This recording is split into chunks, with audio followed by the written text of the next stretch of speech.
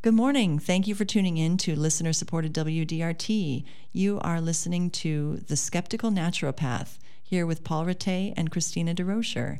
Good morning, Paul. Hi, Christina. How are you? I'm doing well, thanks. Yeah. All right. So moderation. Moderation is the word, right? That's the topic of the month. So moderation. I'll just use the quote by Oscar Wilde, right? Moderation is a fatal thing. Nothing succeeds like excess. We want to leave off that second part, right? Let's just talk about moderation is a fatal thing. Why is and we use that word all the time.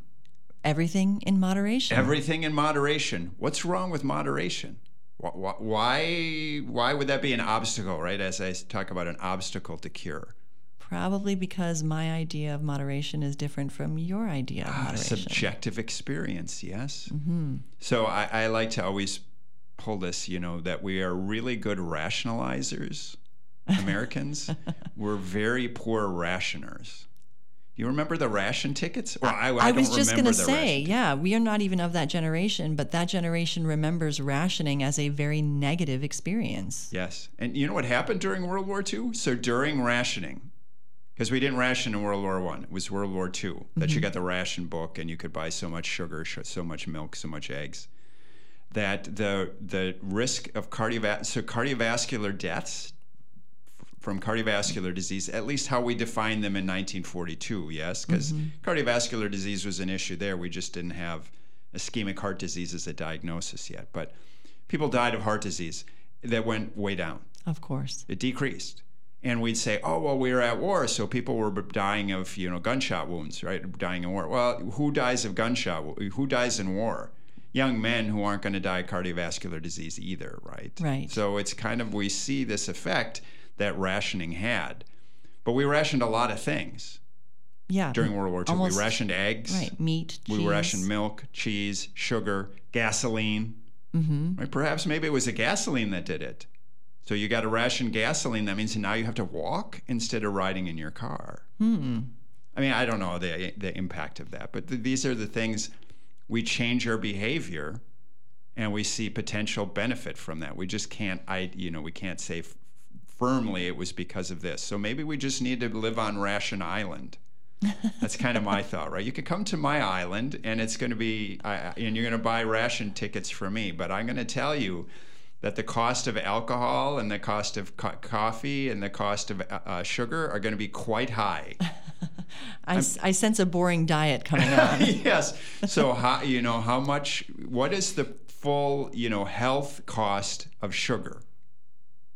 I mean, considering it's a literal neurotoxin, I would say it's quite high, the damage. But how much do we pay for sugar today? What does sugar cost? Almost nothing. A pound? It's in everything. It's in bread. I know. It's like 38 cents a pound or something. And understand that that's still subsidized, that the sugar farmers in the United States get a subsidy from sugar. So that 38 cents, it's like 4 cents goes direct to the, I don't know what percentage it is. At a lower goes amount. back to the sugar producers in the United States. That's a kickback. That's kind of a bad kickback too, but that's another conversation. But regardless, sugar is dirt cheap. Right. And because it's dirt cheap, what do we do with it? Put it in everything. Oh my gosh, right. So ice cream is what? The perfect emulsification of milk and sugar. Cream and sugar. Cream and sugar, yes. Right. How much does cream cost? It's very expensive. Very expensive. Sugar's cheap. So what happens to ice cream that you buy off the shelf? It gets sweeter. It gets sweeter, and then is there actually cream in it? Oh, is there not cream in it? Well, maybe. I mean, the expensive ones will have, I would say, more cream. But take a look at the ice cream container, and you'll see, it's got skim milk in it. Oh, they're cutting it. How do they cut it? They have to add, something for the mouthfeel because skim milk isn't as thick as cream. Carrageenan, guar gum, gum arabic. So thickeners. Right. So the use of thickeners is to make ice cream. The question is, can your palate pick up on that? I bet yours can. Oh my gosh, my palate can pick up on that, right? So I eat ice cream. I'm like, it's too sweet. There's not enough fat, right? There's that mouthfeel that you're looking for, that fat produces. But anyway, so that's just how, the food industry adapts, right? So we've got ice cream, which let's say maybe 100 years ago would be more of an equal balance, because how much did sugar cost 100 years ago? More. Right? Yeah. And when something costs more, how much do we consume of it? Not as much. Less. Right. Unless we have unlimited resources. If we're royalty, right? Henry VIII, ate a lot of sugar. Right. And Why? Kings and queens were notoriously crazy. Crazy and probably overweight too. That I don't know. Henry VIII was, yes. Yeah. But regardless, it's just like you have unlimited resources, then you're going to eat those. You're going to eat refined bread too. Mm-hmm. Right? So, the peasants would be eating brown bread. It would be like white bread would be considered for the royalty. Right. And now what do? We eat it all the time, right? It's not just for royalty. In fact, that's the norm. Yeah. And in China and Japan, the same with white rice versus brown rice. Yeah, right? it's interesting. Why do they eat white rice in Japan and China? Did we talk about this? I don't Why is it think white so. rice? I thought because it was considered only what the royalty ate, and so now Somewhat, but everybody eats it. Mm-hmm. And I lived in Japan, and I tell you, I could eat white rice, like sushi rice, the sticky rice, forever. Yeah. But what is it? Why not brown? The health benefits of brown. Right. First of all, white rice is easier to digest. So you remove the germ in the hull, and it's easier to digest. And we're looking for an energy source, and we don't want to. That was one piece. The other piece is it keeps longer. Storage. It's funny, bugs don't want to eat white rice, but they want to eat brown rice. Huh. Or not that they don't want to eat it, but that they're not getting any benefit from that. So perhaps the bugs know something that we don't know. I don't know. So it's the white rice thing. Huh. Do you know the in-between? So the rice that I eat. So again, I lived in Japan. I ate rice with chopsticks, and it was like you'd eat every kernel of rice. Yes. And you'd be like grabbing them with a chopstick. That's a way to get good at using chopsticks. It's also better for your digestion. You can't eat too fast that way. Oh my gosh, eating eggs with chopsticks. Oh my gosh, yes. Anyway, so really good at eating, using chopsticks. So, but regardless, so the rice that I use, right? So I have to deal with this cognitive dissonance with me, right? Like, oh my gosh, I love white rice, but brown rice is better for me, right? Because it's got fiber, it's got other things. So I've eaten Haiga rice. We talk about Haiga rice? I think you've told me about it. So Haiga rice, they've removed the germ. No, they've removed the hull, but not the germ. So the germ is intact. How do you spell Haiga? Haiga, Haiga. Huh. I can tell you the Asian, is it the place in Sparta? Is it J-Store? The Asian market there. They have Haiga rice because I've talked to them. Huh. So they've ordered it. But Haiga, can't find an organic source of it. There's only 2 brands that I've seen. But anyways, Haiga is in between white rice and brown rice. So it's got more of that sticky hold together kind of thing, but it's still a little brown-like. So that's my rationalization. It's not organic, but it's better for you. It's not organic, but it's got the germ in it. So that's just the issue of, like, brown rice is not the same as eating white rice. Oh, by far not. But if you grew up eating brown rice, you like a brown rice. It's not that I don't eat it. It's just that I know white rice. Yeah. So the Haiga rice is the way that I rationalize, right? That's I don't know, maybe my moderation piece. I'm not sure. But anyway, so we got that. That's a rabbit hole to go down. But we were on sugar, yes? Right. So sugar. So why is sugar so cheap is part of the question, right? If we were paying $50 a pound for sugar, how much would we eat? Not as much as we do now. It wouldn't be loaded in the food industry. They wouldn't put it in everything. They would be putting like, wow, the same cost of cream versus ice cream. The ice cream would get a lot less sweet. Right. And there'd be as much cream in it. But again, relatively speaking, it's inexpensive, so we use it in everything. And plus you can hook people on it. Yes, the bliss point. Right. So it must be inexpensive to produce. Yeah, is it inexpensive to produce? Yeah, perhaps. The problem with sugar, I don't know if this is true. I think it is true with beet sugar and sugar cane. So, it became the perfect food for plantation, for the formation of plantation. Because sugar cane and sugar beets as well, when it's harvested, it has to be processed right away. Mm-hmm. So you can't take it and then, so if we grow it in the Caribbean and then send it back to England to be processed, it's got to be processed right where it's picked or right where it's harvested. So there's a whole operation that goes into play to then process that sugar cane and turn it into the plain white stuff, right? And there's all the different kinds of sugar, right? You can get the brown sugar. I can't remember the names of this, right? Like rum too was another byproduct of the sugar industry. But anyways, it was a perfect thing to lead to slavery as well, because we need to run a plantation and doing a lot of menial work. Right. So who's going to do the menial work, right? We have to plant it, we have to harvest it, we have to cut it, we have to boil it, we have to go through all that, and it's all done in-house. Right. So it's very labor intensive. And it still is that way. I mean, we've mechanized a lot of it, but that's just the idea that's led to this piece that it's kind of still relatively, I don't know, expensive is the right word, but there's a bunch of processing that has to go on. For the beet and the cane. For both sugar beets and sugar cane. Yeah. So I lived in Grand Forks for a while, so there's the sugar beet harvesting, and then they would be processing, and you can smell it. You could smell it in the air, right? And people would come to work just to pick the sugar beets during sugar beet season. Okay. So I guess migrant workers, but I could have done that, right? I mean, it's like, we're going to work, basically all day because we have to harvest it now, we have to process it now. So it's processed in town. It wasn't necessarily a plantation, but the same sort of operation. Yeah, same operation. But we have corn syrup. Yes. So it's corn syrup that changed everything, right? So why is the price of sugar? What determines price in a capitalistic society? Well, part of it is whether you have to get it from someone else or whether you produce it yourself, and then part of it is the processing itself. Sure, those are aspects that determine the price, perhaps, yes, but it's all supply and demand. Right, how much people want what's the demand for sugar been?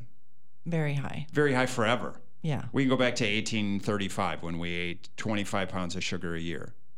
And did humans like sugar less in 1825? No. No, we all love it. It's just that it was more expensive. So more expensive means, less consumption or, less buying. So the idea is that, the demand has always been there. So it's all about how do we maintain the supply and how do we get it? And again, like I've said, it's still a process for us to get sugar from sugar beets and sugar cane. In the United States, can we produce all the sugar that we want, desire from what's grown in the United States? We certainly produce enough corn to make corn syrup. Yeah, but sugar, no, we don't, right? So sugar beets grow in a certain area, right? Yeah, it would have corn to be grows down everywhere. South, right? No, sugar beets at Red River Valley in North Dakota. Oh, so really? That's big sugar beet country. Okay. Right? Because they thrive there. So it's the right environment. That's sugar beets versus sugar cane is going to be more tropical. Yeah, okay. Guess that's so maybe Louisiana, we grow some, and I think they're turning the Everglades. I mean, they're reclaiming some of the Everglades to grow sugar cane there. Oh, no. And what's the incentive for that? Because those sugar farmers get a kickback if they're making it in the, if they're farmers in the United States. So Brazilian farmers aren't getting that kickback on the sugar they make. It's too bad. The Everglades are amazing. Yeah. Well, anyway, so you can look into this whole process, but so the whole idea is that we have to import it because we can't produce everything that we want.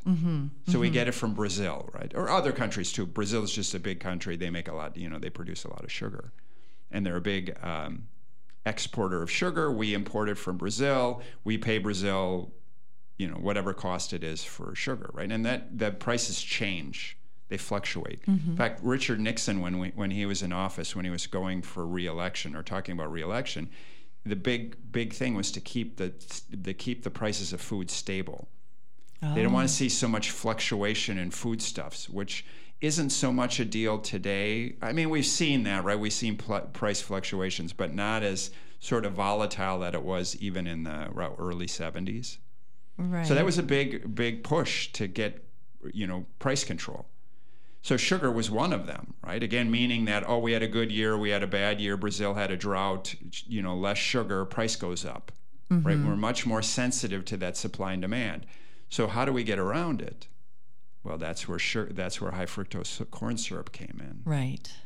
So what is high fructose corn syrup? I mean, it's some incredible bastardization of corn, right? So corn. So when we talk about these, carbohydrates they're monosaccharides, right? So glucose and fructose, these are the two that are important. So corn has a lot of corn starch in it. And is corn sweet? I mean, we eat sweet corn, and sweet corn, anything that's sweet is going to have some fructose in it. But for the most part, I would say that corn is not sweet like sugarcane is sweet. Right. It's more starch. It's more starch. Starch means it's glucose. Mm-hmm. Fructose means it's sweet. So fructose is a monosaccharide, fructose meaning fruit sugar. Mm-hmm. Right? So you eat a Honeycrisp apple, there's a fair amount of fructose in that. Yeah. Whereas a Granny Smith apple has less fructose in it, right? So these different fruits or anything is going to have varying levels of fructose and glucose. So glucose is not sweet, fructose is sweet. So corn, for the most part, is glucose. Right. Bread is glucose. Rice is glucose.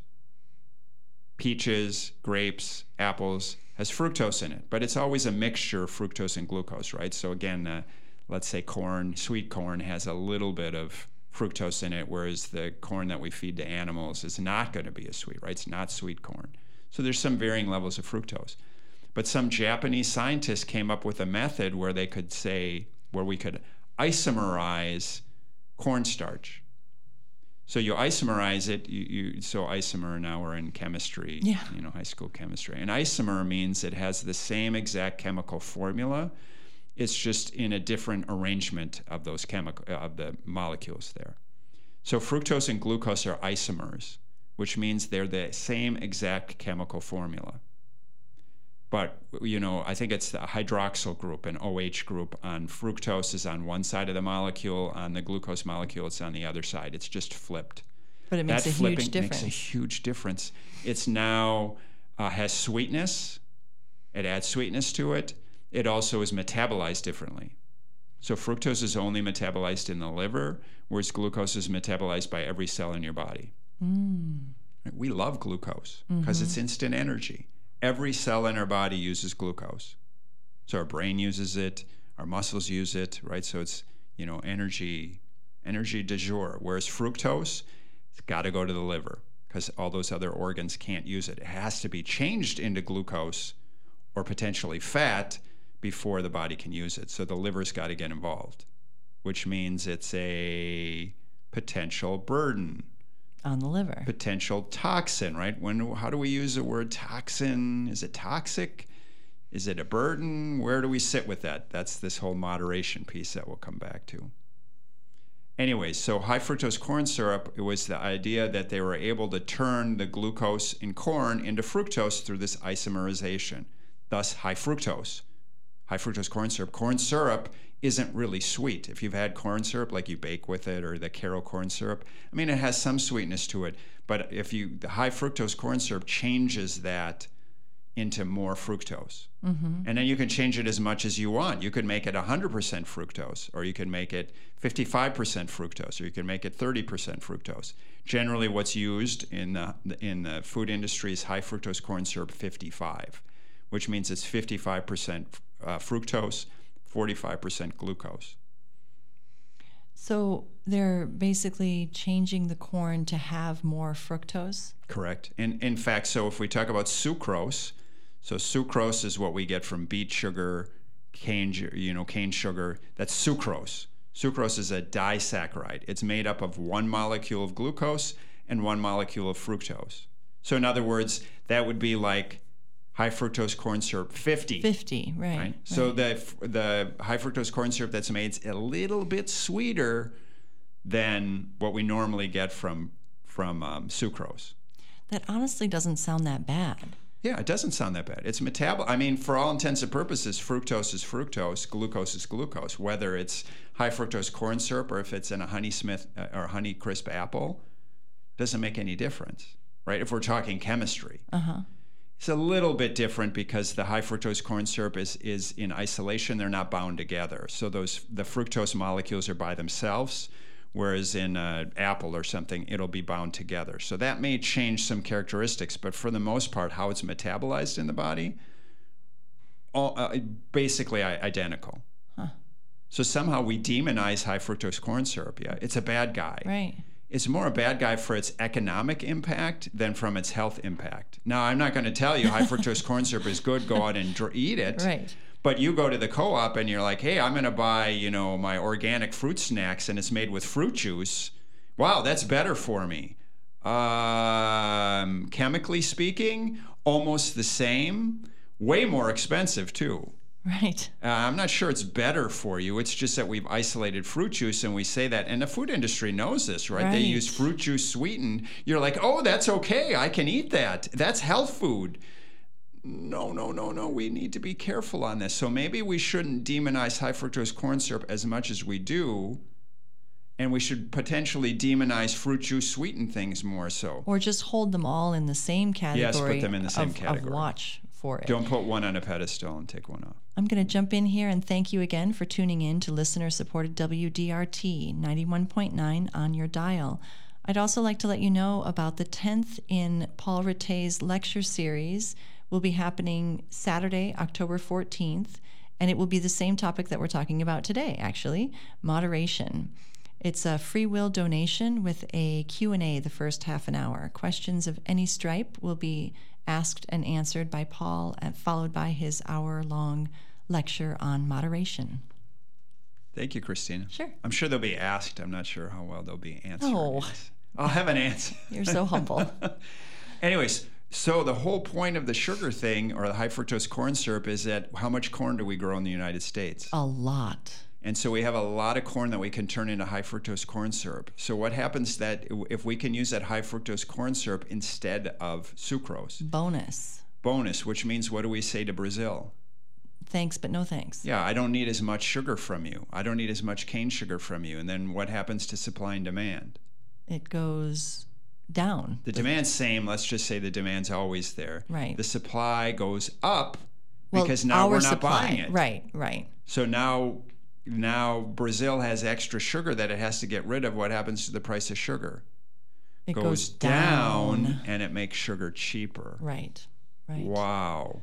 Yeah. That's kind of there's your economics lesson, yes? Well, and there's there's morality all hooked up in that too. What is it like to work with your neighbors? And yeah, interesting.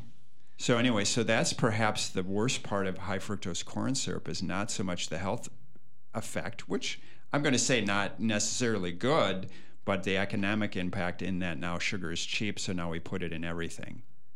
And now cream is not cheap, so our ice cream is too sweet. There's not enough fat. Right. End of story.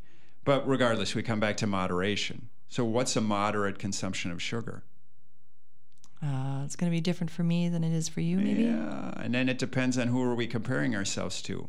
The typical American today. Right. So the numbers on our sugar consumption is somewhere between, it's a pretty big range, 113 to 170 pounds a year. Depends on whether we include fruit juice in this or not, which I would include. So let's just say it's 150 pounds. 150 pounds a year. So that's the average. So I ration my sugar. Now how I ration my sugar is, say, if it's added sugar, I'm going to count that. I don't count fruit as part of this. Right. Fruit juice, I would count. Dried fruit, I would count. Dried fruit, you would count. Dried fruit, I would count. Fresh fruit, I don't count. So that's what I do. That's where I draw my line. Whereas if I see a diabetic patient, I'm going to say, you got to include fruit. So any adulteration in your mind, because the fruit is not adulterated, but it is if it's dried even. Dried means it's just concentrated, right? Right. It's just you've removed the water. It's just a different. You can eat more of it. Right, but that's my point, is that there's been a sort of adulteration happened. Correct, even though all you've done is dried it out. Right. That's still enough to say, I'm going to put it on. I have to ration that. So that's my ration to say, hey, okay, I want to eat 25 pounds a year. 25 pounds is kind of my goal. Do I make that? I don't know, right? I mean, it's not like I'm writing down my sugar. I was going to say, day. do you calculate that? But I'm pretty aware, right? And do you know what 25 pounds translates to? It translates to about 30 grams a day. Okay. Do you know what 30 grams of sugar, where you're going to get 30 grams of sugar? Oh, my tutoring student, May, is calculating, hopefully in her mind right now. I want to say it's 6 tablespoons. Oh, yeah, I don't even know the number of tablespoons. Oh, okay. But let's just take something that has I think you're right. I think 10 what did you just say? 30 grams? 30 grams or 28 grams or I think something. 10 grams is 2 tablespoons. Yeah, gotcha. So that's if we're trying to visualize it. But let's just say if you drink a Coke, Which 12 ounces of Coke, right? Do you Okay. know how much sugar is in a 12-ounce can of Coke?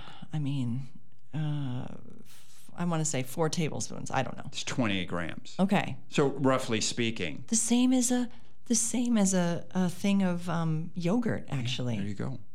Oh my gosh. So in other words, if you're rationing your sugar, and I would count Coke on that, I can drink 1 Coke a day. Am I going to use my ration coupon on drinking Coca-Cola? No. What am I going to use it? Am I going to use it on yogurt? No. What am I going to use it on? Somebody makes Apple Crisp? Sign me Yes. up. I use my ration. And unfortunately, I probably rationed 4 days of my sugar on the Apple Crisp because I ate a bunch of that Apple Crisp, right? Right. But still, so then that's the idea. Okay, I eat that today, and now I got 3 days that I can't eat any sugar or added sugar or fruit juice. And is that literally how you live? Yeah, I follow. I mean, that's in my mind. Yeah. You know, I probably am good but for the most part, I'm aware of that. Yes, Yeah. that I'm like, okay, how do I control that sugar? Where is it in my household? And I can tell you where it's at, right? I know what it's in. Yeah. And then it's just a matter of, okay, how much do I eat of that? Right. Should I eat none? Should I eat 30 grams? Should I eat 60 grams? Because still 60 grams is going to put you at 50 pounds a year. 50 pounds a year is still a lot better than 150 pounds a year. And here we come into moderation is Correct. subjective. So where do we get at that? And I'm sure that how good am I? But I'm just using that as a guide, and I'm paying attention to, is this added sugar that's put in this? But like I said, I don't include fruit. Mm-hmm. So some people may need to include fruit, so we have to maybe set the rules differently. N of depending. 1. But regardless, I'm using 1830 as my marker to say what's moderate compared to using 2012 data, or I don't know where the 150 pounds come. You know, the numbers are large. Actually, our sugar consumption's gone down a little bit in the last 10, 15 years. Not tremendous. Because but of marketing. We're aware. Yeah. I mean, we're aware like sugar's a bad guy. Yeah. But so that just becomes, where do we set our parameters? Instead of saying, oh, well, I only eat 120 pounds a year. That's much better than the normal American who's eating 150. True. But that's 4 times the amount that they were eating in 1835. Or like, well, we weren't healthy in 1835. We died of pneumonia and influenza. Yeah, but did we die cardiovascular disease and cancer? Well, perhaps we didn't live long enough to get cardiovascular disease and cancer. This gets really murky, yes? Yeah. But I know how sugar is metabolized, or I know how fructose is metabolized in the body, and I worry about that. It's a burden on your liver. Mm-hmm. But at what point does it become a burden that now that burden becomes a toxin? I can't tell you that. Right. I could maybe look at your triglyceride levels or look for fatty liver disease and say, or non-alcoholic fatty liver disease and say, you've got a problem. You're eating too much fructose. Right? But do we wait for that to happen? And so do you know non-alcoholic fatty liver disease, or NAFLD? I've heard that. It's rather epidemic. The numbers are 18 to 24% of Americans have some semblance of non-alcoholic fatty liver disease. Meaning if we took an ultrasound of your liver, we'd see some fat infiltration, which is not good. Right. But this happens on a spectrum. So you could have a little fat infiltration, a little bit more, and then eventually you'd end up with, cirrhosis and scarring in the liver, and you die, right? But same as fatty liver disease from drinking alcohol. Mm-hmm. So you can drink alcohol and trash your liver. This is what I mean when I say trash the liver. Or you can eat fructose and trash your liver. Yeah, it's going to take a lot more fructose to trash your liver, so it may not be the same level of toxin, but how much fructose do we consume? Well, again, I said 150 pounds of sugar, so let's say that 150 pounds, remember what I said, that sugar is half glucose, half fructose. Mm-hmm. So let's say that translates to 75 pounds of fructose a year. Mm-hmm. Is that enough to damage your liver? I don't know. In some people, yes. In other people, no. It depends, right? It depends. Yeah. And that's where the moderation comes in. Because you won't know. It's not even that you even go and say, hey, do I have fatty liver disease? Or non-alcoholic fatty liver disease. It's often found by mistake, or not by mistake, because they did something and they said, oh, by the way, you have non-alcoholic fatty liver disease. And people are like, oh, whoa, what do I do about that? Well, cut your calories, lose weight, and exercise more. Okay. Well, I mean, that's good advice for everybody, but Right. how, Yeah. not very specific. Instead of saying, hey, you need to ration your fructose or ration your sugar significantly. It seems like that would be easy to make the connection. Why isn't that said? I don't know. Well, it's because it's biochemistry. So when we think about nutrition, we don't think about how the liver's metabolizing fructose and glucose and this kind of thing. We're just like, and then we just say sugar as a word, right? And then sugar, we're not being specific. Like we talk about blood sugar. So is it blood fructose? No, it's blood glucose. So now when we say blood sugar, we're talking about blood glucose. When we talk about sugar from eating it, the plain white stuff, now we're talking about sucrose, which is half fructose, half glucose. And so we're not being specific when we say sugar. So chemists would be like, drive them crazy because you'd say sugar. They'll be like, well, what do you mean? Which one? Like, draw me the chemical formula, then we'll have no confusion there, right? Because that's where they live. Whereas we just use that term loosely. Right. And then what's funny is we talk about the glycemic index of food. So glycemic index, you know what I mean by that? How quickly it spikes the blood sugar. So this would be a problem with somebody with diabetes. Like we want to keep the glycemic index low.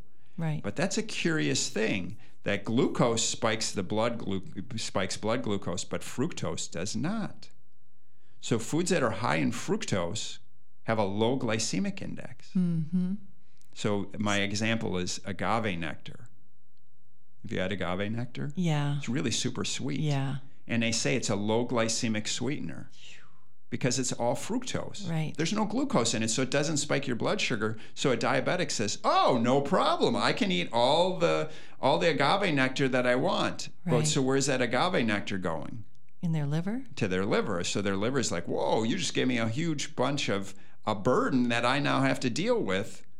That maybe that's not so good, but I won't spike your blood sugar, Right. blood glucose. Let's be clear here, yes? Yeah. And my opinion, my hypothesis is that, I see people and I put them on low carbohydrate diets, yes? And I do it short term. And though diabetics, I'm going to say your relationship with carbohydrates needs to change. The lower, the better. I mean, you don't necessarily need to be in ketosis, but we need to, diabetes means you're not tolerating glucose very well.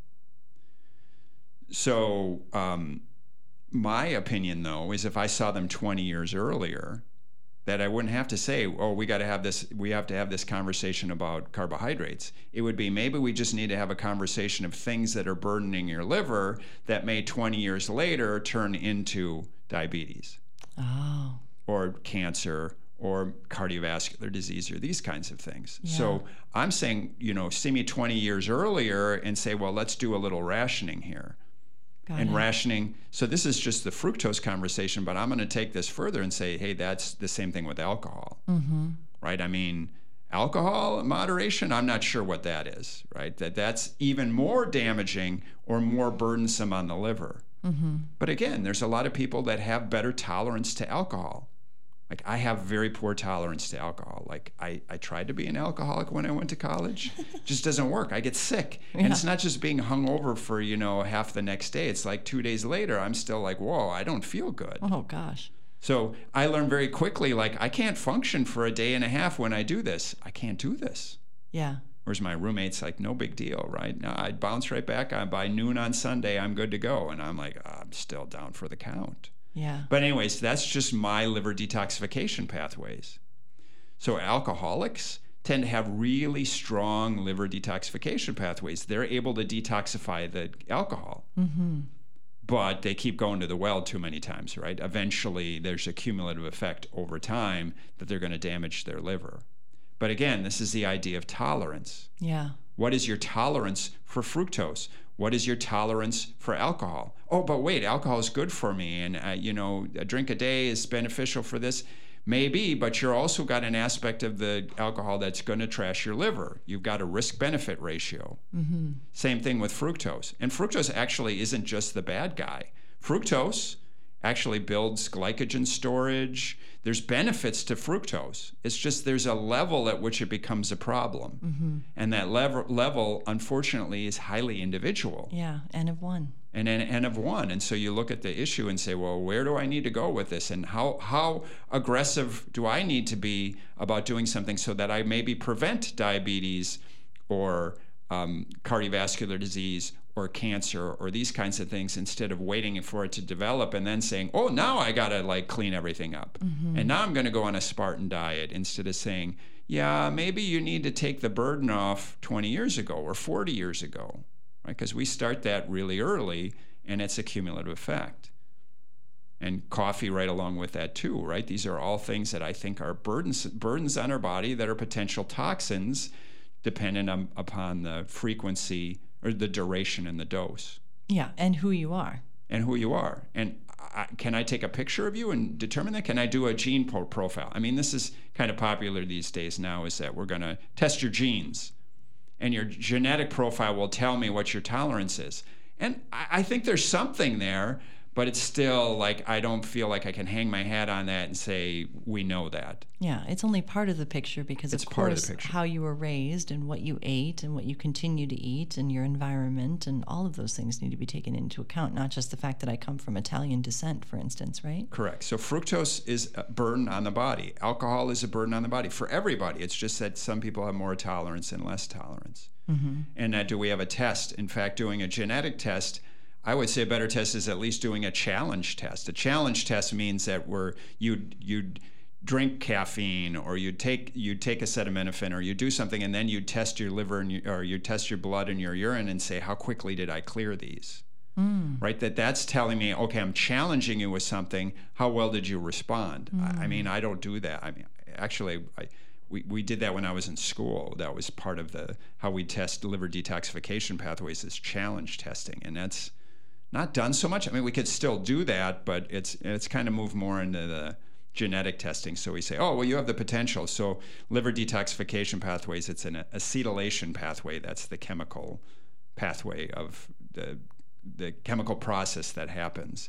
And so we can test your genes for acetylation, and we'll say, oh, you're a poor acetylator, which means you may not detoxify alcohol very well.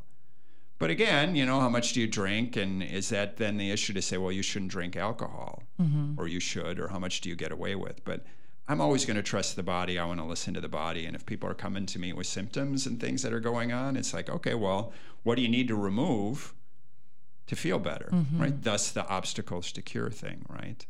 Or the moderation is just a mindset that somehow validates what we're doing, instead of saying, I really need to use this as a rationing piece to say, there's a firm limit, that there's probably a point at which I can tolerate this and not tolerate it. And I think the older we get, the more we come up against those walls as well. I mean, I know my mom can only have so many drinks at a party, and I get headaches if I drink coffee. And, it gets to a point. I think in your 20s, it can be difficult to have that reflection. Although, like you say, in college, you had that immediate reaction to alcohol. Yeah, somehow I learned. Yeah, how many times are you going to do that, right? So how much fried food are you going to eat before you say, hey, you know what, I'm not going to do this anymore. I feel terrible. Yeah. How many times are you going to go to Applebee's and eat before you're like, every time I eat at Applebee's, I feel sick. Yeah. Maybe I shouldn't eat there. Oh, but everybody wants to go there, and I'll go there and I'll eat before I go so I don't have to eat there. Because I feel terrible. Right. I don't mean to demonize Applebee's, but we could demonize anybody, yes? Just the idea that everything tastes the same there. Right. Or like pizza. If I have pizza from anywhere, I notice that I'm immediately dehydrated. I need so much liquid after that just to balance out probably cheese and salt. But because I'm always shocked at how much cheese goes on a pizza. Is it worth it? Is the question you have to ask yourself. We just had pizza again, and it had been, when did we go to D.C.? Anyway, I think it had been 6 months since we'd had pizza, my daughter and I. And it was, to me, she was fine with it. To me, I was like, I'm not doing this again. I think I'm done with pizza. We make it at home, and then we can, calibrate what the crust is made of and how much cheese. And I always put, more vegetables like shiitake and broccoli. So I prefer homemade pizza. It was a convenience thing in the moment. I was very tired. But yeah, right, exactly. Is it worth it? No. It's your pizza tolerance, yes. Right.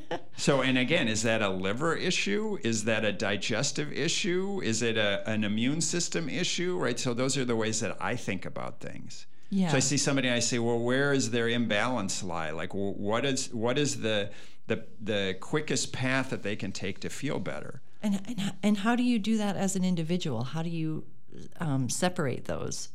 Separate each of those categories? Yeah. Well, so then I ask, how are you digesting, right? So for example, is your pizza thing, is that something that you manifest in your digestive tract where you're like, well, I feel bloated, or I feel, I get loose stool, or is there some aspect that's what are the physical symptoms from that? Right. To say, is this a digestive piece? And so we talk about cheese, and it would be, is that a fat digestion piece? Does that have to do with your liver gallbladder? Does that have to do with maybe we need to support that? Or is this really something more of a, like I said, a liver burden, right? So fructose is not going to be so much a digestive issue, though that's not necessarily true. People have fructose malabsorption where they'll have basically irritable bowel syndrome from eating too much fructose, but that's a digestive issue, not necessarily a liver issue. Right. But if it's a liver, then it's going to affect more sort of internal mechanisms in your body, right? So not so much digestion. So I'm trying to differentiate between that. Immune system then is going to say, well, is it burdening the immune system? Are there other things that are happening that may contribute to that? So autoimmune disease. Autoimmune disease would mean now your immune system is engaged and it's basically on the on switch when we want it off. So that's kind of where I'm going clinically to try to assess, these functional capacities and say, how do we clean those up? But for the most part, it's like, well, let's just remove all the obstacles. Right. I mean, yeah. So as you were talking right? about it, I was like, maybe I just shouldn't eat pizza. Yeah, and then we don't know which one made the difference. And then, well, you took sugar out, you took alcohol out, you took caffeine out, you took gluten out, you took dairy out, you took eggs out. Yes, thumbs up. I want all those gone. That's aggressive. But now we got to figure out, but do they need to be gone all the time? Yeah, and is that sustainable? Is it sustainable? And then you need to challenge that and say, hey, if I challenge this, how do I respond? Digestively, immune system-wise, liver-wise, that kind of thing. But this is the function of the human body, right? It's protecting us. That we develop the tolerance so that we can live in this environment, right? I mean, hay fever season happens. Is it the ragweed that's causing the problem? No, people's scale are tippy, and then they put ragweed on top of it, and then boom, it tips the scale. And then we blame the ragweed. And I'm not saying ragweed's not to blame. It's just that we want to build their tolerance so that when they're exposed to ragweed, they don't respond the same. Because the ragweed was a trigger but underlying. It's one of the weights on the scale. But that's kind of a hard to control one, right? Unless you live in a bubble. But then do you know what I mean? If you're not exposed to ragweed. Right, but then you need to address the underlying issue. Yeah, right? So is it that you're eating other foods that are burdensome to your body? Are you drinking too much alcohol? I mean, the list goes on. Is there too much stress, right? It's not just food, too. It's all these other things that contribute to that. But it's trying to improve the function of the body, but not by taking stuff, but perhaps by removing stuff, or in this case that we talk about here, rationing things, but not rationalizing and saying, I don't eat that much sugar. I don't drink that much alcohol. I don't drink that much caffeine, coffee. And looking at it from a positive perspective of using rationing as a strengthening device, not as a, punishment, so to speak, right? Correct. The problem is we want to celebrate at every meal. Thank you so much for tuning in to listener-supported WDRT 91.9 on your dial. I want to let you know about the 10th of Paul Rattay's lecture series on October 14th, that's a Saturday, at the Commons on Jefferson Street.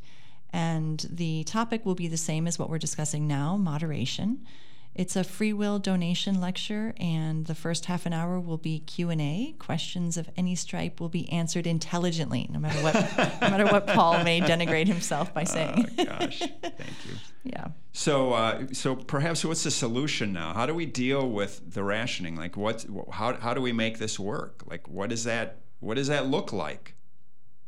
So we've talked about this before.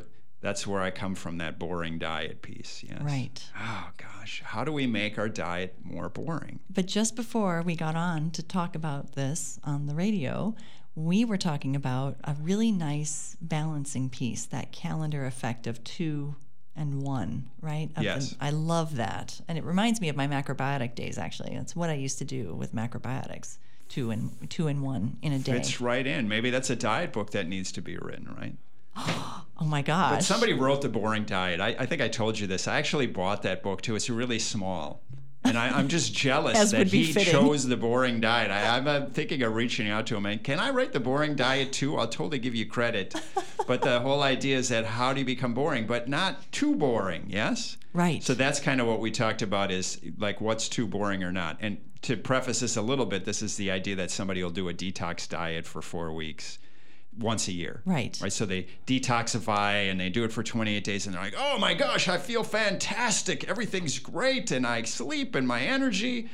And then they go back to retoxifying for 11 months until they redo the detox 12 months later.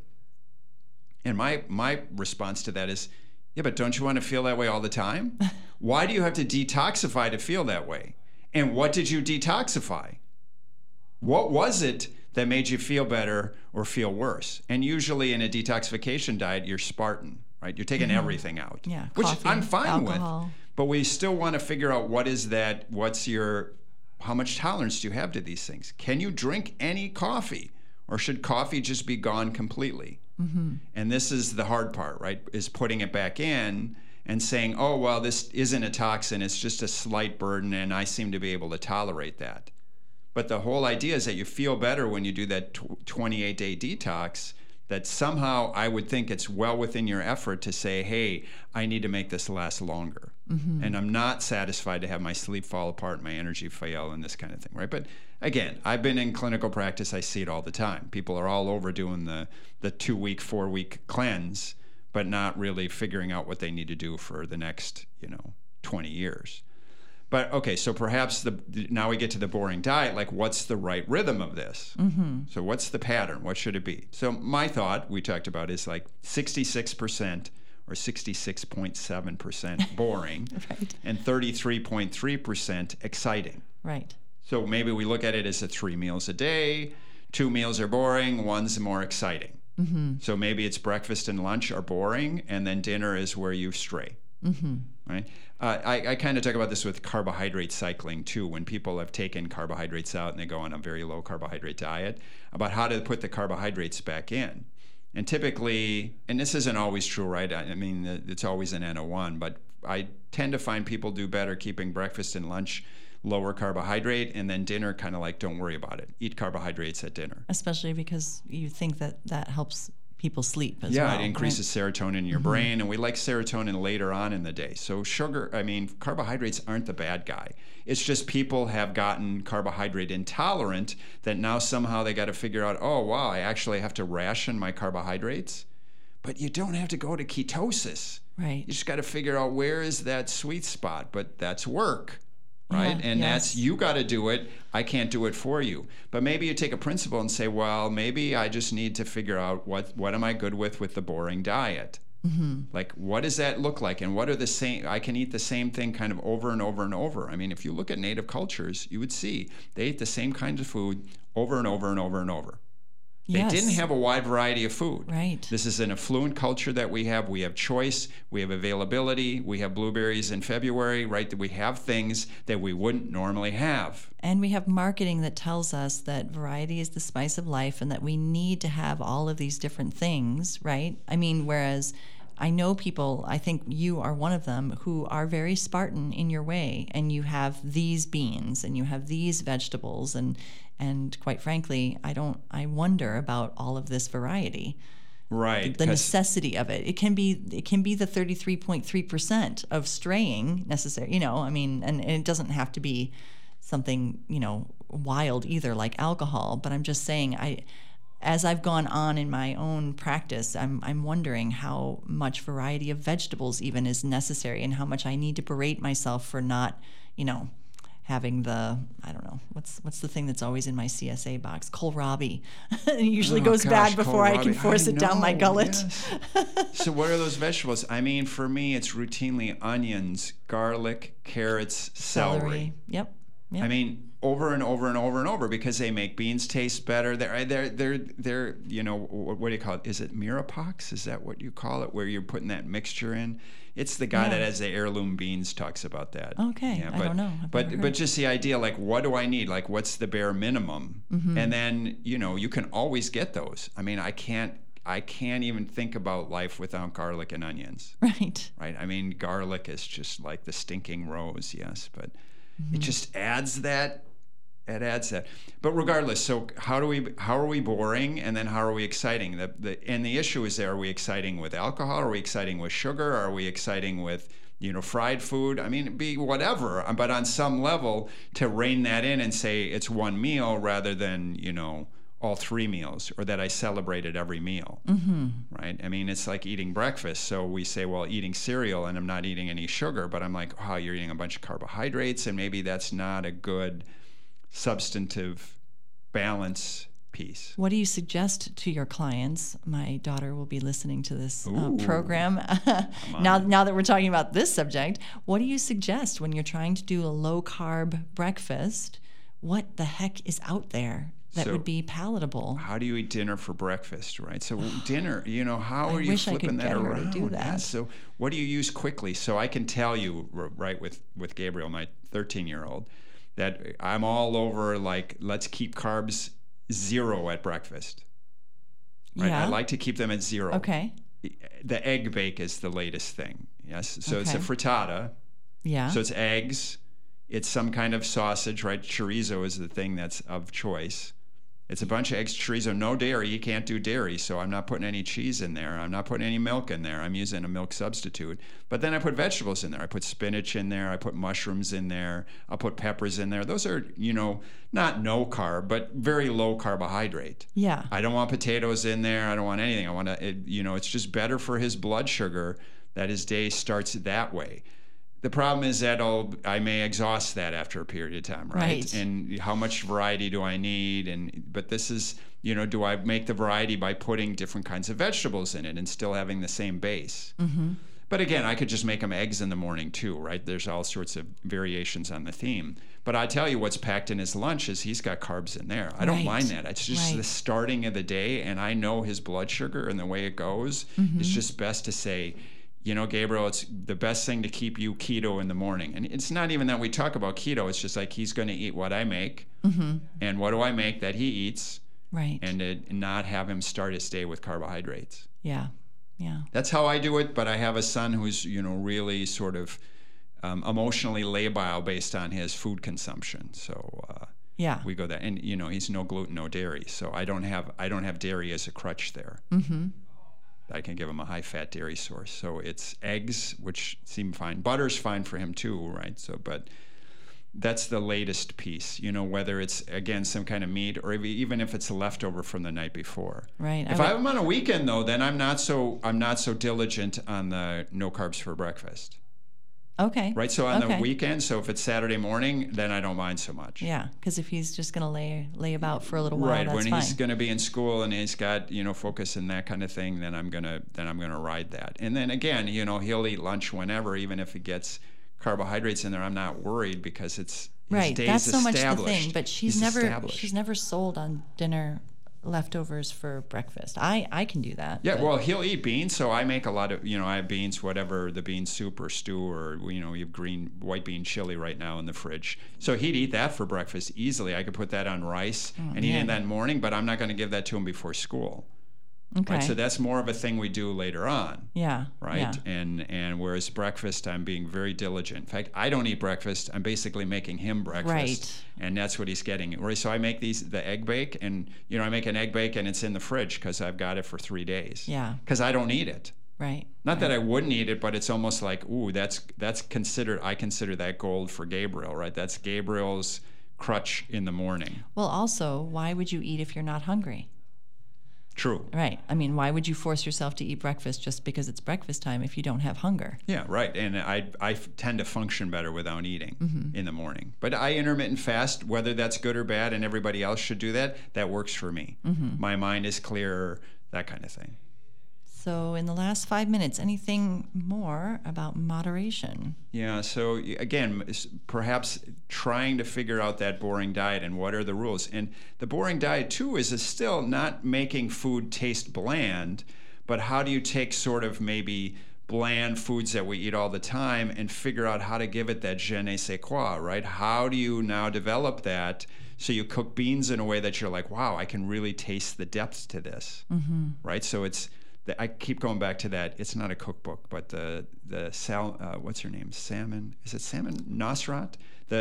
fat, salt, fat, acid, heat. Oh. We've talked about this, haven't we? Yeah. So she got a Netflix series. Yes, but that book is fantastic because it's not really recipes. It's about how to use those flavors.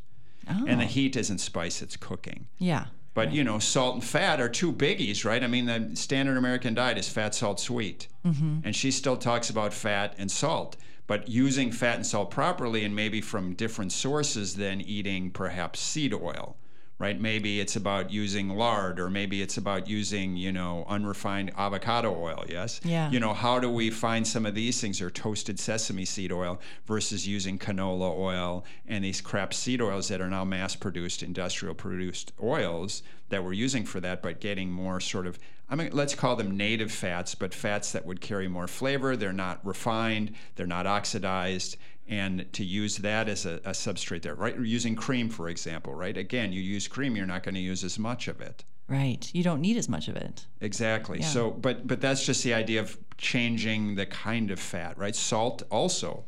Like salt, I can't imagine my kitchen without any salt. But Ditto. the salt being, I'm adding that, and I'm adding that to enhance the flavor. I'm not eating something that's salty to begin with. Because restaurant food, packaged food, 80% of our sodium comes from packaged and restaurant food. Right. So don't eat packaged and restaurant food. Use the salt shaker and use it to taste, to figure out how do I do this to get the flavors to meld and get flavors to pop and do that kind of thing, right? Yeah. Except for when I add it to rice. I'm still very diligent from my macrobiotic days. So you add salt to rice? 1/8 of a teaspoon to every grain. Oh, interesting. Per cup. Per cup? Yeah. I don't do that. Yeah. In fact, I don't put butter on rice, but but remember, I ate rice I can in taste Japan where the I difference. just ate rice by itself, nothing. There's nothing in it. If I don't starch. add salt to rice or any grain, I can taste it. It tastes bland to me. Yeah. Interesting. So I don't have that experience. Interesting. That is interesting because I now maybe can't I need eat to it. do that, and now I got to see. You have to at least try it. Yeah, right. Yeah. Well, you put salt on watermelon. Have you put salt on watermelon? Yeah, occasionally. A little bit, because it'll enhance the flavor, but you're doing it because it enhances, right? So yes. Again, she states this in the book, right? Salt enhances the flavor. Fat carries it. It's a mouthfeel thing. It's not really a taste. Yes. That's And right. then well, there may be a little taste, some but of it, generally right. speaking, it's carrying. And then sour balances. So you're using those Perfect. things for the right to get that je ne sais quoi. And that's just using core things, right? Sour would be using vinegar or lemon, that kind of thing. And then how to balance those flavors when you're cooking. I really find that it's been kind of just eye-opening to me because it's not really a recipe. It's like, I can actually trust my taste buds to tell me, because I've always been a recipe guy. Like, tell me exactly how much to put in there, right? I'm going to measure it and do that exactly. Whereas now I'm a little bit more liberal on that. And I taste it and I trust my taste to tell me. Because I'm always like, I'm going to put too much salt in it. And, we're kind of salt phobic too, right? Because salt is hypertension and increases risk for cardiovascular disease. Blood pressure. How many times have I eaten food from wherever that they don't put any salt in there? I know. Yeah. So never. that's boring in a bad way, right? That's Right. real. Maybe that's boring that we don't use any salt, but just adding some salt to just enhance the other boringness, I don't know that would make it just better. Yeah. But anyways, how do you make that boring diet perhaps not so boring? And don't celebrate your meals with sugar. Yeah. Right. Twice a week, some little dessert. right, That's our rule of thumb at our house. Of course, Annalena will be listening to this. She'll be like, "Yeah, but you never make desserts anymore because I'm so busy." It's that apple crisp, though. Yeah, right. Simple. I got to go back to simple. Yeah. All right. Well, thank you so much for listening. Thank you, Paul, for your time. And don't forget, Saturday, October 14th at the Commons on Jefferson Street is the 10th of his lecture series, where you'll undoubtedly, I have to say this, you'll undoubtedly hear a completely different lecture. That's the amazing thing about Paul Rattay. It's never the same thing twice. So you should come on out and remember that you can ask any questions the first half an hour. All right. Thank you, Paul. Thanks, Christina. See you next time. Okay. Bye-bye.